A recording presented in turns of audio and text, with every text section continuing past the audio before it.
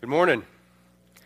They told me that I did such a good job hosting the last 2 weeks that they're just going to give me a whole 30, 45 minutes to stand up here and talk.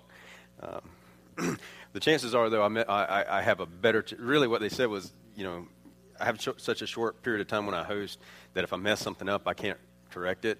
So they said if I mess something up, at least I've got time to correct it if I stand up here a little bit longer. And then my wife reminded me that if I mess something up, I just have longer to dig myself farther into a hole. So I'm glad to let you know that I got out of the hole first service, and so we reloaded and came back for another one. We just finished our 49 days, the series that we did called 49 Days. Great series, spiritual disciplines. But as we were doing 49 days, and I hosted through 2 or 3 weeks of that series, I made some observations, but they told me not to tell you my observations during the series because it would distract from the series. But now it's over, so I'm going to make my observations because I got a microphone, and Jameson promised he's not going to hit mute. But the first one was that 49 days, I don't know if you were counting, but 49 days actually spanned 50 days. Did anybody else pick that up? Because it started on a Sunday, and it ended on a Sunday, and there's 7 days in a week, and so that time span was 50. Maybe that's just me. I'm a math nerd. But so that was one thing that stood out. And the other one that stood out, and you got to stay with me because here's what we're going to do for the next few minutes is I'm going to take you on a trip through my head, okay? I'm going to take you on a trip of what happens in my head when I walked in and saw the logo the first day 1 or day 0 or however we were counting the first day. I'm going to take you through what was going through my head. So here's what you got to do. You got to stay with me. You got to stay with the group.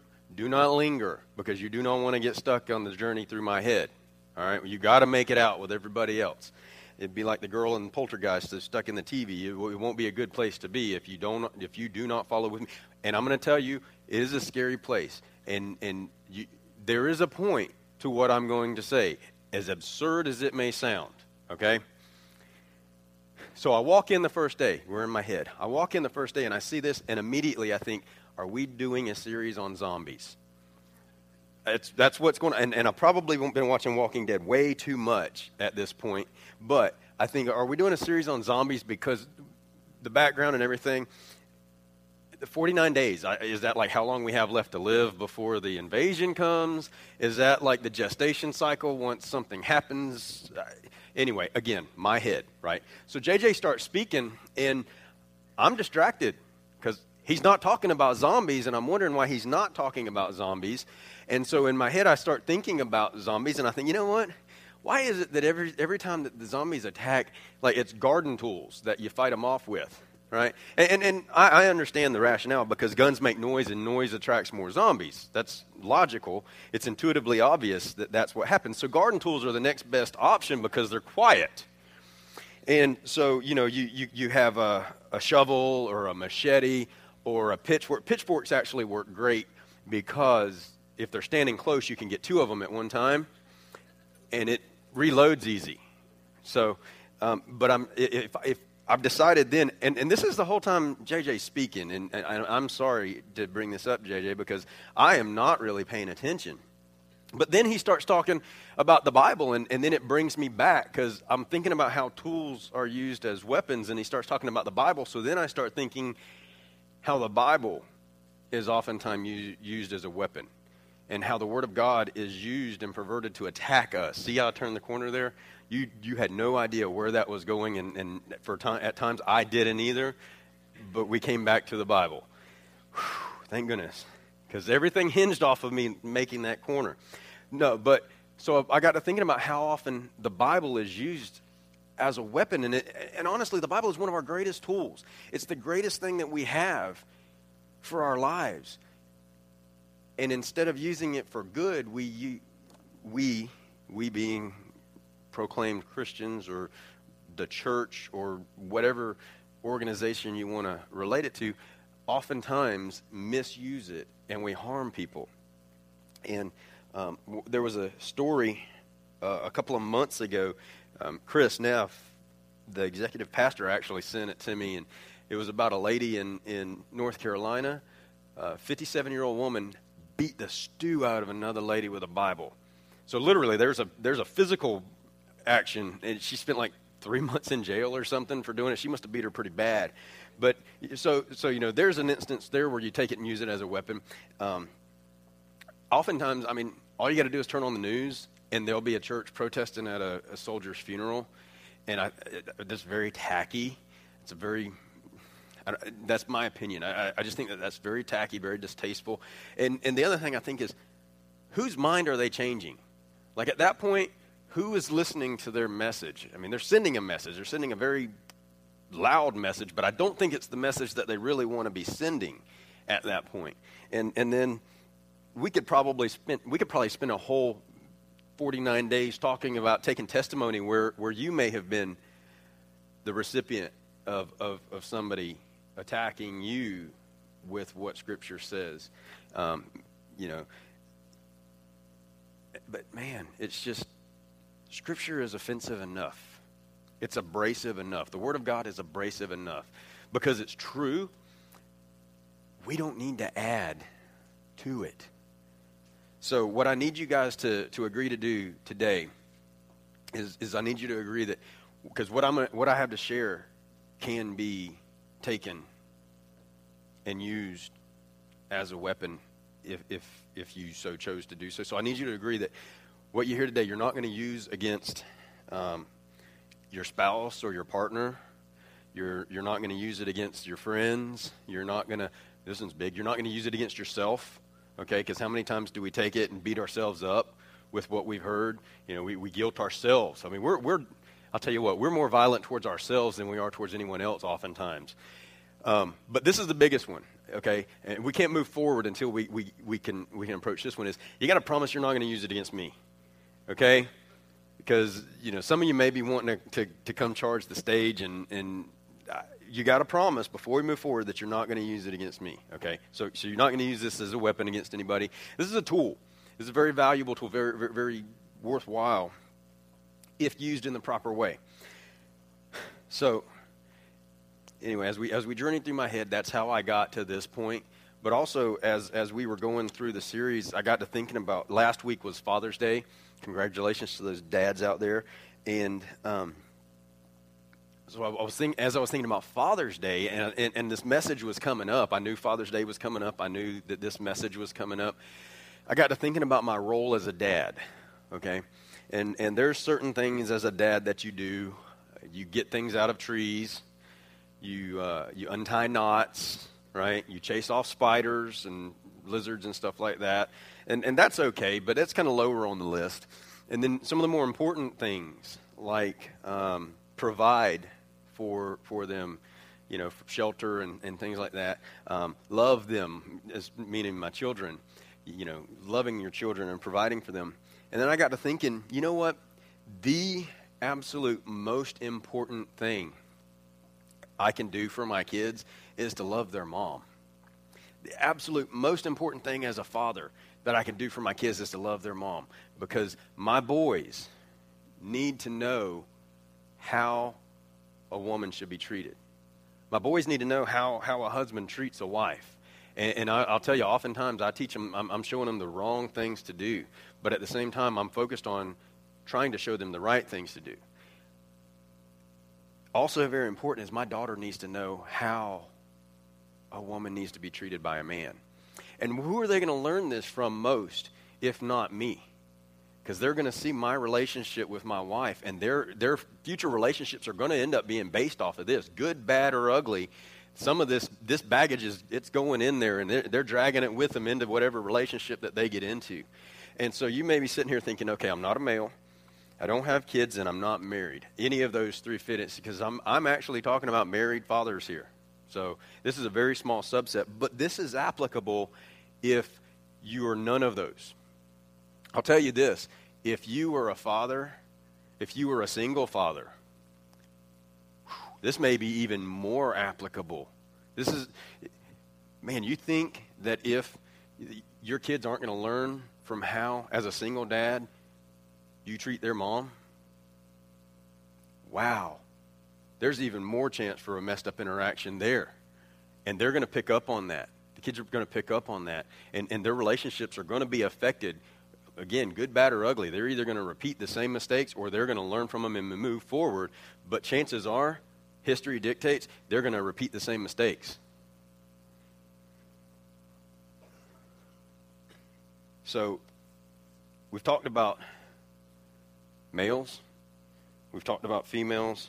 We've talked about being in a relationship and being single. So I think I've kind of covered everybody that's here. And if you don't fit into one of those 4 categories, talk to me after. Don't raise your hand now. Don't draw attention to it now, because I'm going to start thinking about how you don't fit into one of those categories, and I'm going to get really distracted, and I've still got a page of notes to get through. So we'll talk after. But I'm telling you, this fits, because if you're not, this is great. If you're not married, you're not in a relationship, if you're out here and you're single, you can learn from the other people's mistakes. Most of what we're going to talk about today is we're going to talk about relationships today. And most of what I've known is because I've messed something up. And I've done, if you've gotten married here at the church, there's a 50-50 chance that I may have done the service. So there's a good chance that I may have done the premarital counseling. And so if so, a lot of this is going to sound familiar, but it's okay. You don't have to turn off, because chances are you're not doing half the stuff anyway. Because because I know I'm a little bit stubborn and I don't follow my own advice, and so chances are you're not either. But if you're not married, or if you're not in a relationship, if you're single, man, this is an awesome thing to hear about relationships, because relationships are messy. They're just messy and nasty, and if you have any help we have, this is why the church does such a poor job out in the community. This is why people don't really care about having anything to do with church, because we don't get it right. And relationships is the biggest thing that people have, and they see how dysfunctional the church is at this, and they're like, man, I can be that messed up on my own without spending a couple hours on a Sunday. So they do, because we don't do that great at it either. So I told you that the Bible is offensive enough. I'm going to do my best to put it on safety and leave it there and not try to hurt anybody or anything, because it's offensive and abrasive enough. And then enter my first scripture, which is Proverbs 21:19, and I didn't do a good job, because it says that it's better to live in a desert than with a quarrelsome and nagging wife. So I came out here promising you that I wasn't going to be abrasive and offensive, and then Proverbs 21:19 is my first verse, and I promise it gets better. I really promise it gets. But on the flip side, this is talking about wives, but it could say the same thing about husbands. Better to live in a desert than with a hard-headed, selfish jerk of a husband. I mean, I could really see that. That's like the New Message version or something. But I could really see it saying something like that, because the two are applicable. I mean, it's interchangeable almost. This one's actually in there, but I mean, the flip side of that coin is a hard-headed jerk of a husband. And it's better to live in a desert. So apparently what I get from this is the greatest form of loneliness isn't being in a desert. The greatest form of loneliness isn't alone in a desert. It's being in a relationship with somebody who knows you a fraction of what they should. The greatest form of loneliness is being in a relationship with someone who respects you a fraction of what they should, and being in a relationship with somebody who loves you a fraction of what they should. And the truth is, the only thing worse than being single and lonely is being married and lonely. It's a very, very sad place to be. It's a very discouraging place to be. I mean, marriage should be one of the happiest things, one of the greatest things you get to experience. But to feel lonely inside that relationship is a very heart-wrenching place to be. And some people get married thinking that they found the love of their life. Some people get married thinking they found that life companion. And after a couple of weeks, they realize that they just got a new roommate. And that this roommate eats their food and they can't really say anything about it. But that's what they've got. So instead of that life companion, they end up with that roommate that's a whole lot harder to kick out. And so to their surprise, they just get that roommate. And some people get married thinking that they found an ally, a new ally to fight against everything worth fighting for. And they think that they found that sidekick to fight against the injustices or against what needs to be fought for. And they end up spending most of their time fighting each other. And then at the end of the day, they're too tired to fight against anything else. So you're supposed to be fighting together, but you're fighting each other. And nothing you don't end up getting anything productive accomplished with your efforts. So we have this idea. I say we, mostly the females, have this idea of what marriage should look like. Because I'm telling you, guys really don't spend a lot of time thinking about marriage until they're standing up on a stage like this with a tuxedo on, looking at the dude next to him going, why are you letting me do this? That's when marriage usually sinks in for guys, right? That's when we start thinking about it. But for the women in the group, they spend a lot of time thinking about it typically, from what I understand. I mean, my daughter is 7, and she talks about she has weddings for the Barbie dolls and things like that, all that's going on, and then the boys come in and just they knock it all over or run a race car through it or something. But women think about this, and so that picture you have in your head, your relationship doesn't end up panning out like that, and it hurts, and so it'd be really easy to slip into self-pity right now. I mean, it would be really easy to be feeling sorry about yourself and getting into the Eeyore mode at this point of, man, just somebody, look how bad I've got it, and woe is me and everything. Don't. Okay? Don't slip into self-pity, because this isn't about your spouse. This isn't about your partner and how they're treating you. This is about you. Do not feel sorry for yourself, because what I'm trying to do today is, chances are, if you're feeling unloved or disrespected or alone, chances are your spouse is feeling the exact same way.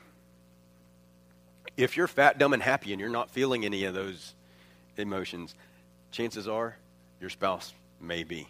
So I'm trying to give you a glimpse into what your spouse may be feeling. But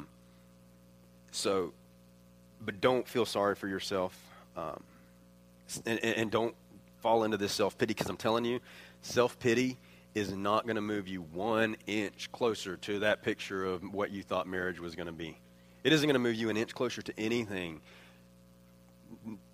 remotely the same as what you think marriage was going to be before you got there. Self-pity is not going to do that. And it's not about the other person. It's not about what they're doing. This is about you. Self-pity is only going to pervert your perspective of marriage, because you're going to think, now you're going to be even more upset at that other person for not making this happen for you. It's going to do that. It's going to paralyze your potential faster than any other emotion. Self-pity is going to paralyze that potential. And if there's anything good about this, is if you are in a really bad relationship, the good news is it can only get better. Like, that potential is great. If you're in a really, really, really, really good relationship, I mean, your relationship is solid, it can only get a little bit better, right? So there's a small amount of potential for really, really, really, really good relationships. If you're in a bad relationship, there's tons of potential. That's like the bright side of things, right? I mean, I was going to say that the glass is half full, but I'm an engineer, so the glass is only twice as large as it needs to be. But some of you will get that on the ride home.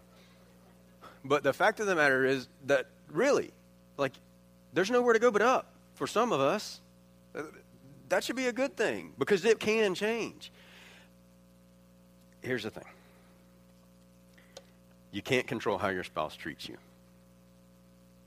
You have no control over someone else's actions, but you can control how you treat your spouse. So you have no control over how your partner treats you, but you can control how you treat your partner. And this may be one of the most important things that's said today. You control how you treat them. They should never be lonely. They should never be lonely. You should be their biggest cheerleader, their biggest support system, their Batman or Catwoman, their sidekick. The person that's right there fighting alongside of them. Not fighting them, but fighting them.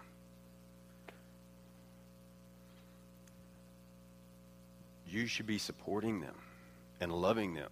That's what you control. They should never feel lonely. So I didn't do such a great job picking the first verse because it was a little bit offensive. But the second verse was a little bit better. The second verse is a little bit nicer. Second verse is Colossians 3:19. And it says, husbands, love your wives and do not be harsh with them. That's a little bit nicer, right, than the whole ill-tempered, nagging, quarrelsome wife verse. And see, here's the thing. The Old Testament was a little bit harsh, and it was against the wife. It was speaking towards the wife. But then the New Testament is an equal opportunity offender because then it talks about husbands not being harsh with their wives. But here's the thing with this verse and with the verses that we've looked at is you have a choice. Like, you choose how you act, how you treat your spouse, how you treat your partner. So choose today to be more than a person that your spouse shares a bed with. You have a choice in that matter. Choose today not to be your spouse's enemy. Because here's the truth. They already have an enemy. It's the same one that we all have. They're already battling sin. They're already battling. Satan is after every single one of us. They already have an enemy. They don't need you as an enemy. They need you as an ally.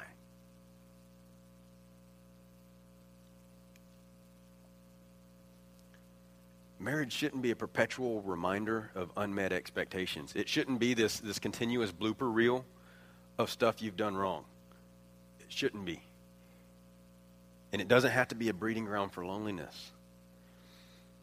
It can change, but the change starts with you, because that's the piece of the puzzle that you control.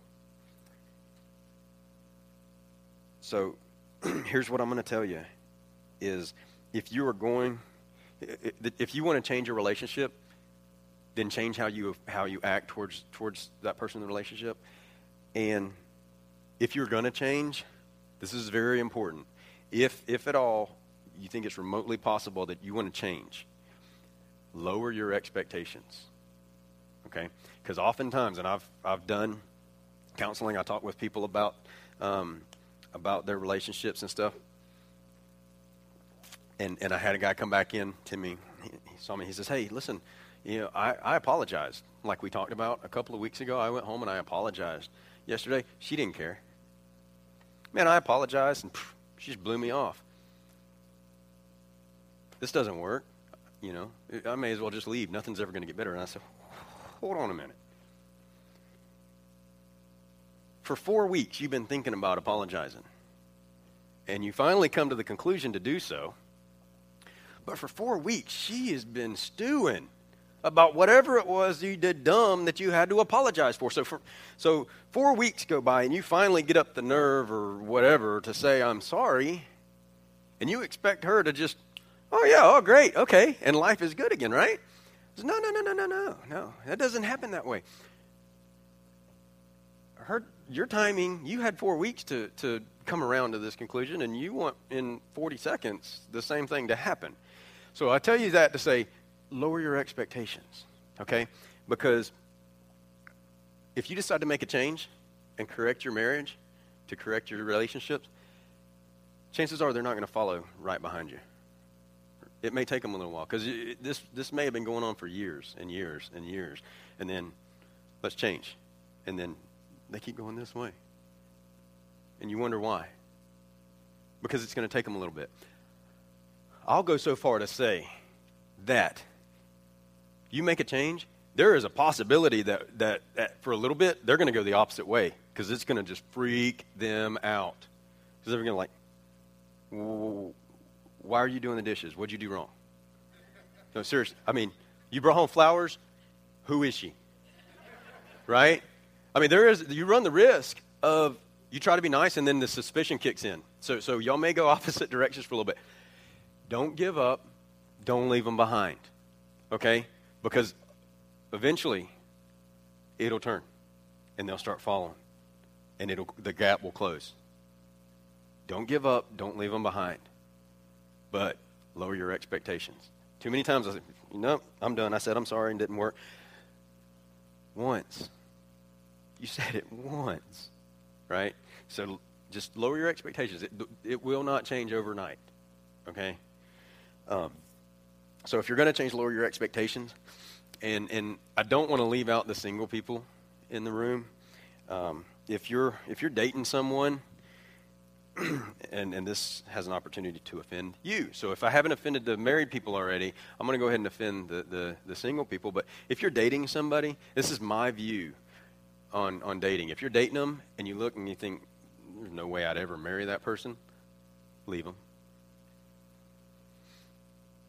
And I don't mean like the guy that says I'm never getting married, because I was never getting married, and then I met my wife, and then it kind of changed at like 25.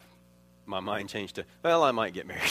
So, I don't mean that, like I'm never getting married. But if you look at that and say, you know what, I couldn't wake up to that person every day, leave them. But Michael, I like hanging out with them. They're a lot of fun. Then be friends with them. You don't have to date them. My view on dating is that it's a precursor to marriage. It's not just fun and stuff like that. Hanging out with friends is fun. Just be friends with them. My other thing on dating is if their favorite song is Redneck Crazy, leave them. Quickly. That one's free. No, but if you're dating somebody and they don't respect or care for you the way that you deserve to be respected and cared for, leave them.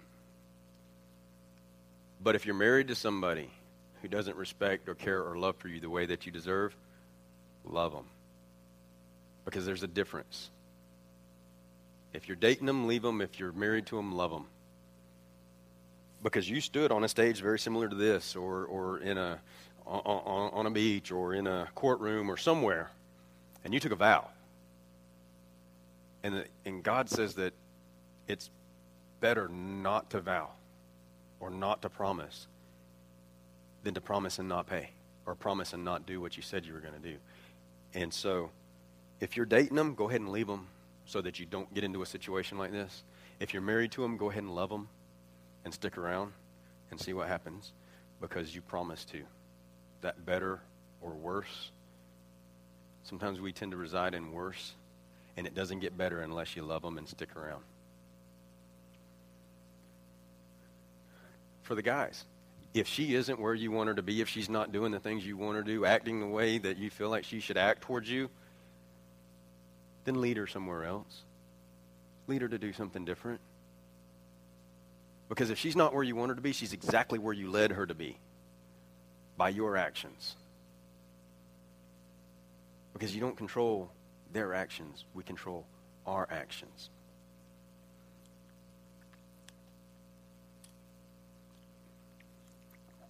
In every argument, these are just nuggets from counseling. Every argument has shared blame. I think this one's huge. It's never 100% one person's fault in a relationship. There is always, always, always shared blame. Now, it may be 99 and 1, 99.92.1, whatever. There is always shared blame. It may be 50-50, or it may be somewhere in the middle, but it is never 100%. There is shared blame. Here's the thing. Realize what portion of that is yours and take responsibility for it. Don't sit there and wait for them to take responsibility for their portion, because then you'll just be playing the waiting game, and you're going to be frustrated and disappointed. Take responsibility for the portion that is yours and take care of it. How about say you're sorry? I know that's hard.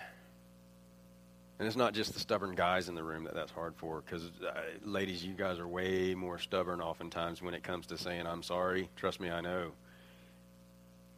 But I'm telling you, and don't say it while you're throwing something. Or don't say I'm sorry, but you, and then go on from there. Actually mean it. You would be amazed at how I'm sorry could diffuse a relationship, can diffuse an argument. You'd be amazed at how I'm sorry can diffuse an argument. So talking about diffusing the argument, I watched How I Met Your Mother. and they were talking about, anybody, yeah, there's a couple of them of you out there, and they were talking about, like, it's very difficult to stay mad at somebody if you argue naked. So if you can't yet say I'm sorry, then when you're in the middle of the argument and you want it to stop, you can just strip, okay? I'm just giving you a step until you can get to the I'm sorry point, all right? So whatever works. I really just want us to improve our relationships because we are so horrible at it. But take your responsibility for your part of the problem. And what's the biggest argument that we have as couples? Money. Yeah. The biggest argument we have is over finances. And that is the dumbest thing to fight about. It really is, because I'm telling you, it isn't magic. It's math. Like, it's not even hard math, right? It's pluses and minuses. It's not gazentas or multiples. It's just add and subtract. And as long as you can add more than you subtract, you're in good shape at the end of the month. And we fight over that kind of stuff. Don't fight about it. Communicate about it. Oh, maybe that's the reason we fight about it, because this money got spent and it wasn't talked about, and now we don't know where it's at. Like, it just disappeared. So it isn't. And I'm telling you, if you guys, if you're here and you're struggling with your finances, come see us. We have people that are really, really, really smart at this kind of thing, and not just at the plus and the minus part of it, but in the whole, what does God say about finances piece? Come see us. The last thing I want to see is your relationship going south because you can't add and subtract, or you can't talk about your finances. Seriously, this is a piece that could be fixed really quickly, but the problem is you have to change. So if you're struggling with your finances, definitely come see us. We can hook you up. But the biggest thing, and quit trying to be like everybody else, because everybody else is just as broke as you are. Like, just because they got that new car didn't mean that they had the money to pay for the new car. It just meant that the bank was dumb enough to give them the money. So don't think that somebody else has it any better than you. It's just that their house is soundproof. You can't hear them fighting about it. It's the only difference. Because I'm telling you, everybody we haven't figured this all out yet. So don't fight, though. Communicate. You'd be amazed what a little bit of dialogue that isn't raised a couple of octaves will do. My wife's rule, and I hate this rule. I absolutely hate this rule. She won't argue if she's mad. And I'm thinking, why argue then? Right? Like, if I'm not mad, there's nothing to argue about. But what she means is, like, when she's overly emotional, she won't argue. Something comes up, and I just want to get it over with, because I can't remember what I'm mad about later on.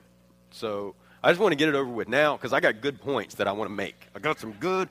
She won't argue, and it makes me so angry. I get so upset when she won't fight back, right? Because the thing about arguing is, it's fun, but if no one else is there to argue with you, man, that's just stupid.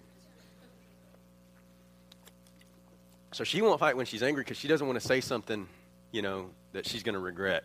I'm like, but that's the zingers. Those are the good things.